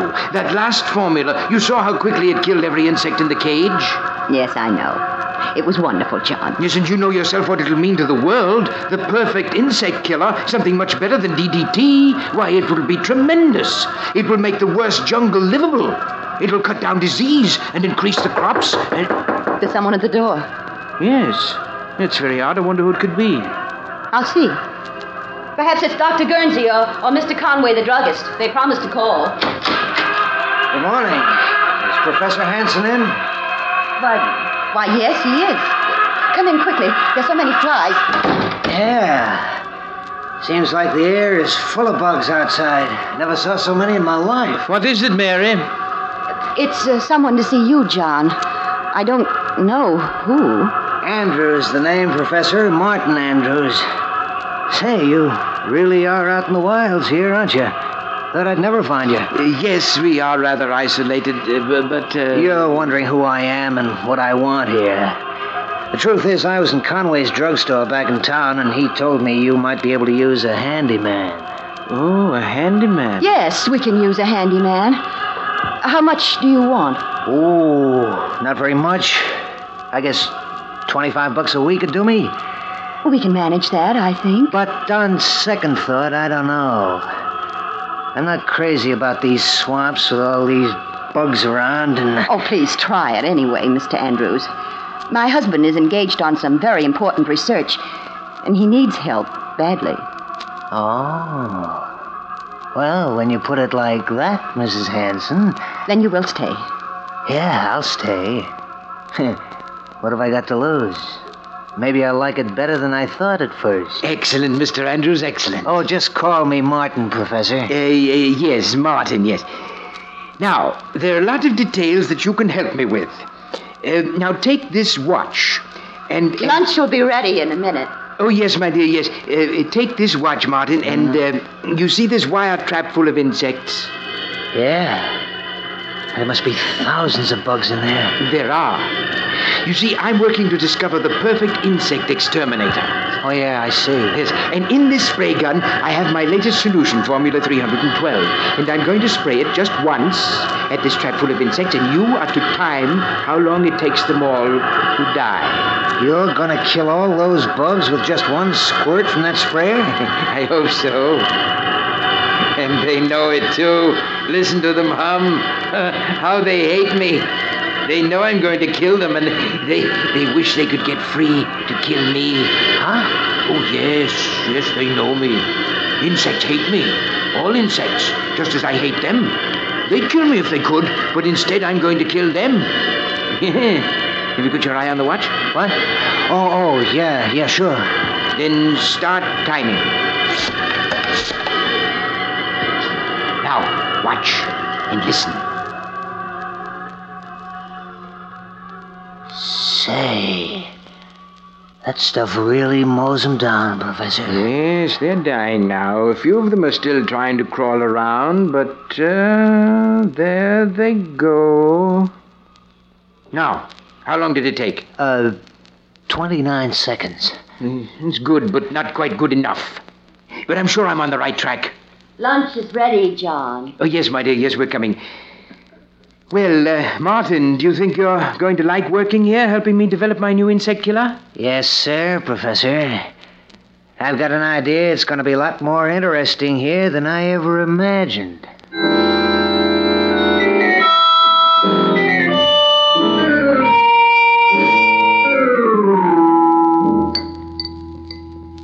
Some more coffee, John?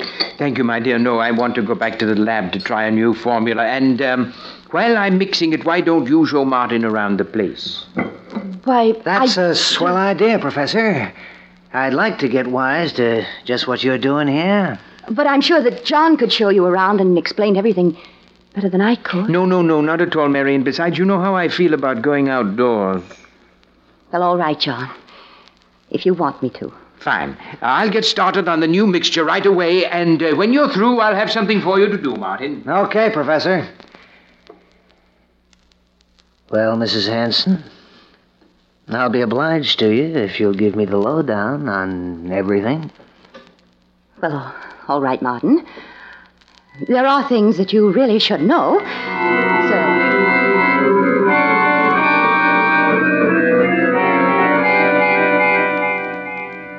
So, that's how it is, huh? Mm-hmm. The professor is hipped on the subject of bugs and wants to rid the world of them. And he thinks they all know it and hate him, huh? Oh, that's a hot one. The bees and the mosquitoes and the flies, they all got it in for him, huh? You mustn't laugh. I know it's a strange quirk of his mind, but it's a harmless one. And you must pretend not to notice anything odd about it. Okay, Mrs. Hanson, if you say so. You see, when he was a small boy, my husband was almost stung to death by a swarm of bees. That brought on his peculiar hatred of all insects and his belief that they hate him. Sure, I can see how that'd be. And that's the reason why all his life he's been experimenting to find the perfect insect exterminator. It's screwy, but if he does find this perfect bug killer, it'll pay off big. Oh, he will find it. I'm sure of it. That's why I'm willing to... I'm sure he will. You were going to say that's why you're willing to stay here in this swamp, because you think he'll find this bug killer and make a lot of money from it, huh? Well, that's the truth, ain't it, Mrs. Hanson? You're being impertinent. The first time I looked at you, I could see you weren't meant for a life like this. You were meant for pretty clothes and soft music, dancing, fun. Not for rotting away in a swamp that's only fit for bugs. You mustn't talk like that. I've got to go back to the house. No, not yet. Listen, the minute I stepped inside that house, I knew you were eating your heart out all for fun and people and pretty things. I don't know what you're talking about. Let go of my wrist. Not yet. Listen, I'm no handyman. I know how to make money when I want to. It's just good luck that brought me here, my good luck. There's meant to be something between us. I knew that the second you opened the door this morning. You're crazy. Let me go. Sure, I'll let you go. There. Well, why don't you run away from me now that you can? You mustn't say things like that. You mustn't. But I already have, and I will again. You weren't meant to be married to a dotty old dodo like the professor. You were meant to live. And I'm going to hang around here until I prove it to you.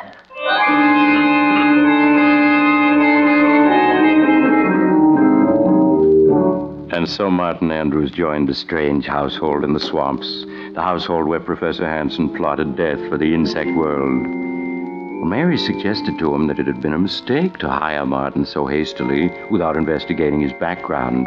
But her husband pooh-poohed her arguments, and she was silent, knowing she could not explain that she was both frightened and fascinated by a man whom she'd seen for the first time that day. So Martin stayed, and in the days that followed, Professor Hanson found him invaluable. With his help, the work went much more quickly. And daily, as the work progressed, the number of insects swarming about the house increased, buzzing and humming ominously as though news of the professor's success was spreading throughout the whole swamp. Then one morning in the laboratory... Time, Martin. Exactly 15 seconds, Professor. 15 seconds and every insect in the trap is dead. We've done it, Martin. Mary! Yes, John. What is it? Mary, we've done it. At last I found the formula that will kill any insect known almost instantly. Oh, John! Oh, I'm so glad. Yes, Formula 397. See, here it is. Just a few marks on this piece of paper. But it's man's final victory over the insect world. Listen to the bugs outside hum, Professor. Yes. They sound almost like they knew what you'd done. Oh, yes, they do know. But they're helpless. They're beaten and they know it. Yes. Now, I've got to write a note to Dr. Guernsey and Mr. Conway. Martin, wait here for me. Yeah, sure, Professor. Martin, what are you doing with that formula? Just putting it in my pocket where it'll be safe. You know how the professor is, always losing things. Give it to me, please. I'll take care of it. No, I think I'd better hold on to it. But I have something else for you. No. Let me go. Let go of me. Ever since that first day. And I've been waiting until you knew as well as I do that we were meant for each other. You mustn't say such things. You do know it, don't you? No. Maybe this'll convince you. Oh, Martin. Now you know it, don't you? Yes. Oh, I'm crazy, I suppose, but I can't help it. You've got to go away, Martin.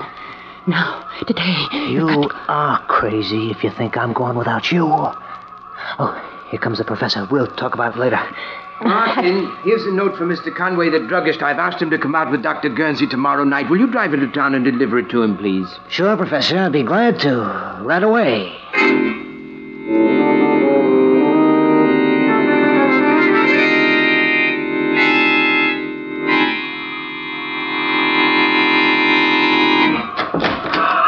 come in, Martin, quickly. Yeah. Oh, my, your clothes are covered with insects. Here, stand still a minute. I'll get rid of them. There. It takes care of that. How in the world did so many get on you?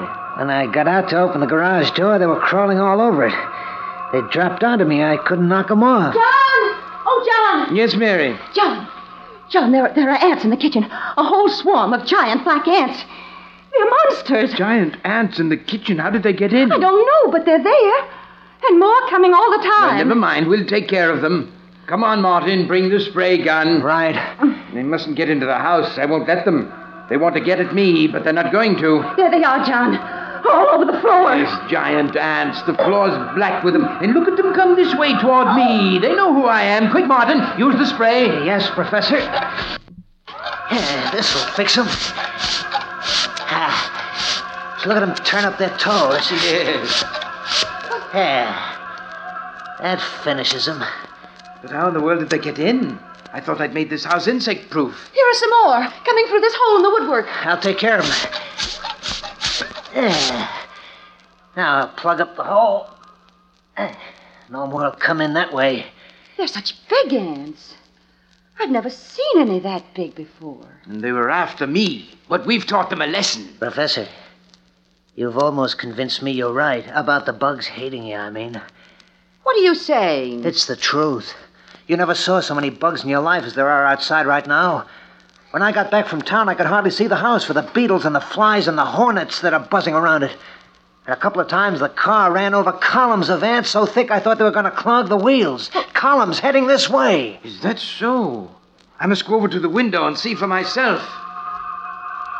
Yes, good heavens, the screen is so covered with insects I can't see out. I'll give them a dose of your bug killer. That'll make them move on. There. That cleared them off. Now, take a look outside, Professor. Did you ever see anything like that in your life? Oh! Good Lord, the sky is black with insects. Look at that swarm over the trees. Flying beetles, wasps, bees, I can't identify them all. Yeah, and just listen to them. Listen to that song of hate. Don't say that. It's just a natural phenomenon. These swamps breed insects by the millions. Yeah, I know. And every one of those millions is headed right for this spot. But that's ridiculous. No, it's not. All the way to town, I didn't see a single bug. Because they're all gathered right around here, right around this house. You mustn't say that. He's right. They know what's happening here, and they want to stop me. No, John, no. If you want my advice, the thing to do is make up all the Formula 397 we can. If those bugs ever get into this house, we're gonna need it.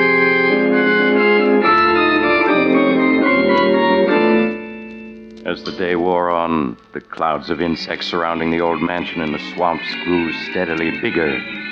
At times, the house was almost hidden by the black swarms of tiny creatures flying and crawling over it, as if they really were trying to force their way inside. Only a few did get into the house through unnoticed cracks. But as night came on... John. Yes? John, the lights won't go on. They won't? No, look. A fuse must have blown out. I'll go take a look, Professor. I have the flashlight. Thank you, Martin. I'll only be a minute. Listen to them, Mary. Listen to them swarming about the house, beating against the screens, trying to get in at me. Oh, John, they're just insects. They don't hate you. They don't, eh? Well, then where have they come from? Why are they surrounding this house? Answer me that. Oh, I don't know. Martin agrees with me. He said so this afternoon. You mustn't pay any attention to Martin. Listen to them. If they could get in, we'd be dead in 15 minutes. There's death we hear humming and buzzing out there, Mary. Professor! Professor! Yes, what is it? Did you find the trouble? Yes, it's in the switch box, all right. All the fuses are blown out. All of them? But how? The switch box is full of little beetles. I don't know where they came from, but they caused a short circuit that blew out all the fuses. They did it on purpose. Oh, John! Well, anyway, we'll be using candles tonight. And there's another thing. What, Martin? The cellar is full of little white ants. I couldn't find out where they're coming from. White ants? Not ants, Martin. Those are termites. Well, termites, then. They're all over everything. Termites? They can eat their way through wood. They can eat holes that the other insects can enter through. Yeah. That's right, isn't it? Martin, come on, get 2 insect sprays. We've got to get down there and destroy them before they destroy us.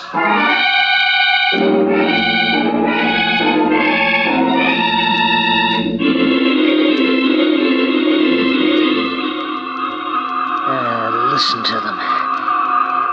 There must be billions of bugs out there.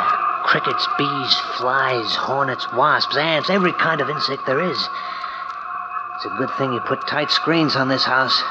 John! What is it, Mary? I thought I felt the house shake then. Ah, don't let your imagination get you. I didn't feel anything. No. You must keep control of your nerves. I suppose I imagined it then. Oh, John, it's almost midnight. Are they ever going to go away? Maybe not. If the professor's right and they're after him, they'll just hang around until we starve to death, or until they get in and finish us off. Oh, Martin's toughy. Martin is right. We've used up all the Formula 397, and if they ever do get into the house, we're doomed. I was just thinking that myself. We have got to get help. Go out of the house? Yes. Oh, no, John. Not all of us. But maybe if I were to take the car and make a dash for town, they might follow me. John, that's madness. In the sedan with all the windows shut, they couldn't get at me, and in town I could get help. Yeah, you could. I could make up more Formula 397 at Conway's drugstore, and he and Dr. Guernsey can come back with me. And if we used a big pumper spray, we could destroy every insect that's outside. No, you mustn't try it. It sounds like a good idea to me. I'd go, only I couldn't mix the formula. No, John, you mustn't go out. Yes, I'm going to do it. If those ants ever get at the car, they'd cut the tires to shreds, and then we would be at their mercy. I've got to go for help while I can. Then let's all go. We can all get in the car. It'd be safer to stay here. This house will hold them off for a good while yet. I think the professor's scheme is the best. All right, Martin. Now, I'll get ready, and then you come downstairs and help me with the garage doors, and you're going to have to open and shut them awfully fast when I take the car out.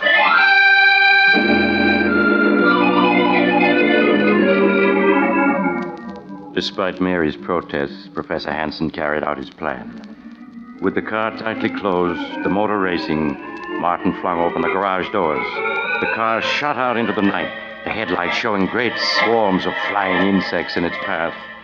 Then Martin swiftly closed and bolted the door again and hurried upstairs. Well, he's gone. Oh, why did you let him go? That ought to be obvious. What do you mean? I didn't let him go. I made him go. I put the whole idea in his mind so he'd go off and leave us alone here. Oh, no. Sure I did. I'm a bright boy. From now on, it's going to be just you and me and fun. What are you saying? John isn't going to come back from his little trip to town. I don't understand. Here, I'll make it simple. In the first place, all those bugs outside don't mean a thing. When I was in town this morning, Conway the druggist told me it happens out here every 7 years or so. There's something about the way the wind blows that makes millions of bugs come out of the swamp to swarm around this house in certain years. Oh, but then why did you pretend to believe John when he said it was because they were after him? Just so as he'd go to town for help. Those bugs are harmless. As soon as the wind shifts, they'll be gone. But then... Right this minute, John's driving to town as fast as he can go. And any second now, the steering gear is going to bust. Martin. No. Yes, baby, because I fixed it to. And when that steering wheel goes, it'll be curtains for John. The car'll hit a tree, and you'll be free to marry me. We'll have Formula 397 and all the dough it'll bring in. That's murder. No, it isn't murder. It's being smart. You've murdered John. And I'm guilty, too, because I didn't make him send you away. Oh, you never really wanted me to go. I ought to loathe you. And myself, too, but I... But you don't. No, Martin. I don't. That's more like it, baby. We'll always be together. Always. Forever, Martin. Martin! Huh? Something's happening. What? The house. It's shaking. Oh, we gotta get out of here. The house is caving in. Mary, quick! Grab hold of me! Come on now, before... Look out!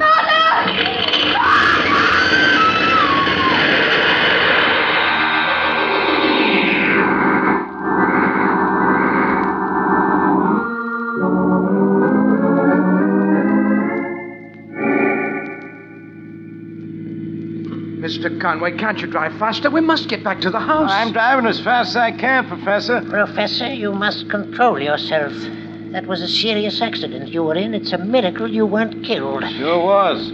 Where your car hit that tree, well, I'm just glad it wasn't me. Yes, but please drive faster. No, I should never have allowed you to return to your home with us. You should be in a hospital. But, Doctor, my wife and Martin, I've got to save them. Those insects. They hate me. They're out to destroy all of us. They'll kill my wife and Martin if we don't get there in time. Professor, you must calm yourself. I'm sure it isn't as serious as all that. Oh, Doctor, you're like everyone else. You don't know how dangerous the insect world is, but I know, and that's why they hate me, and that's why they're out to destroy me and my wife and Martin. Well, we're almost there. The house is just around this bend in the road. Yes, but please hurry. You mustn't slow down. Professor, I gotta take this curve slow. After all, we don't want no more... Good Lord. The house. It's collapsed. They've wrecked it. The insect have wrecked it. I told you they were out to get me. Now come quickly. We must find my wife and Martin. Come along, Conway. This looks bad. Yes, Doctor. Mary! Mary, where are you? Mary, answer me. Conway, you'd better start looking through the wreckage. Okay, Doctor. Mary! Mary, where are you? Oh, Lord, I've never seen so many bugs in all my life. If we'd only had more of my Formula 397, we could kill all of them. All of them. But they won't get the better of me. They won't. Oh, Professor, what are you doing? There isn't any spray in that gun. It's empty. I'll show them. I'll show them. Doctor, I found them. They're under the wreckage of the house. Oh, you'd better take me to them, Conway. Perhaps we can... It's too late, Doc. They're both dead. Dead? They're dead? Yes, Professor. They were killed by falling timbers when the house collapsed. No! It wasn't the falling timbers that killed them. It was the insect world that killed them. They tried to destroy me, and instead they murdered Mary. And now they're trying to break me down, but I won't let them. I won't let them. I've got my formula. Formula 397. The spray will destroy them all. Yes. They're dying left and right. They're dying. You see? Doc, what's wrong with them? That spray gun's empty. Yes, Conway, I know. I'm afraid he's completely mad. The insect world has destroyed his mind.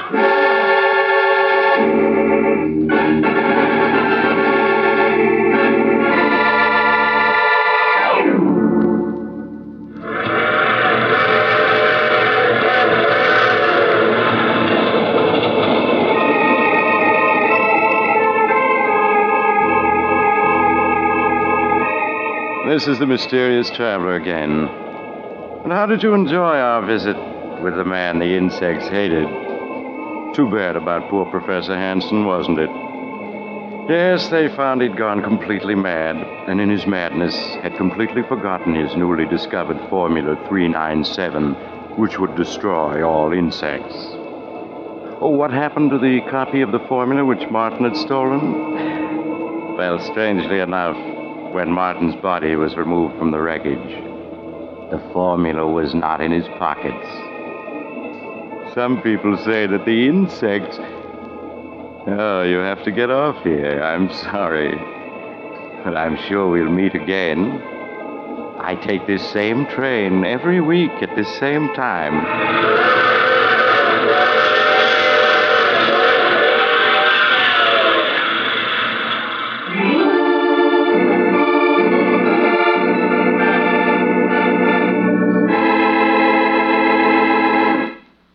You have just heard The Mysterious Traveler, a series of dramas of the strange and terrifying. In today's story, the cast included Maurice Tarplin, Eric Dressler, Helen Shields, and Robert Dryden. Original music was played by Gene Perazzo. The Mysterious Traveler is written, produced, and directed by Bob Arthur and David Kogan.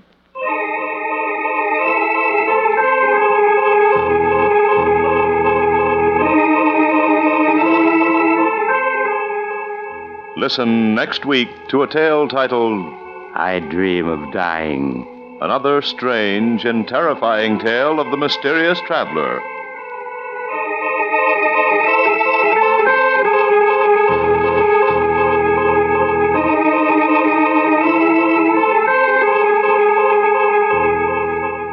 The Mysterious Traveler has come to you from our New York studios. Carl Caruso speaking.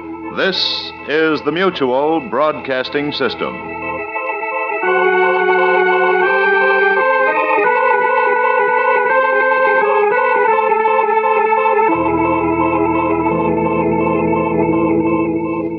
From New York City, that was The Mysterious Traveler, as originally broadcast July 27th, 1947. The Man the Insects Hated.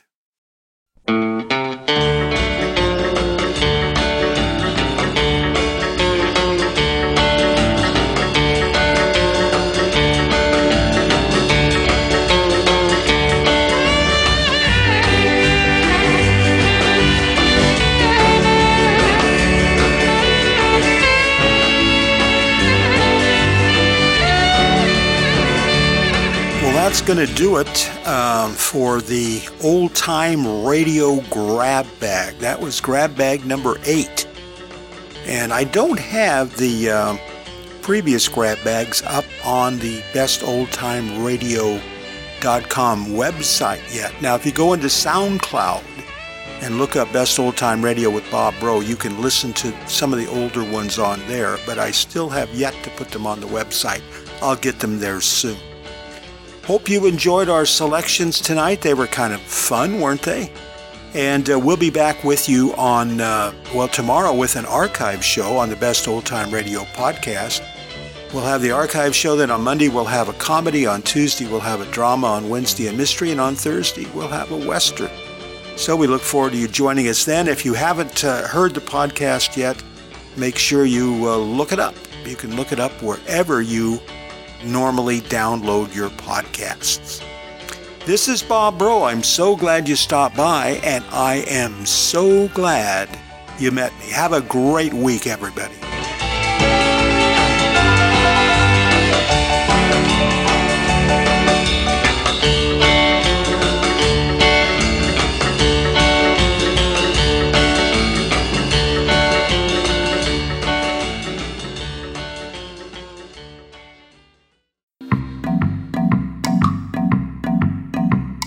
Hop, hop, creep, creep, crawl, crawl, fly, fly, fly, fly, fly. An insect has 2 antennae. An insect has 6 legs. An insect has a head. An insect has a thorax. An insect has an abdomen. And so do I. An insect has 2 antennae. An insect has 6 legs. An insect has a head. An insect has a thorax. An insect has an abdomen. And so do I. Insects everywhere. You see them in the park. You see them in the grass. You see them in the dark. You can see them in the air. Insects, insects, insects everywhere. You hear them buzzing by. You hear them hiss or squeak. You hear the hum at night. You hear them in your sleep. Hop.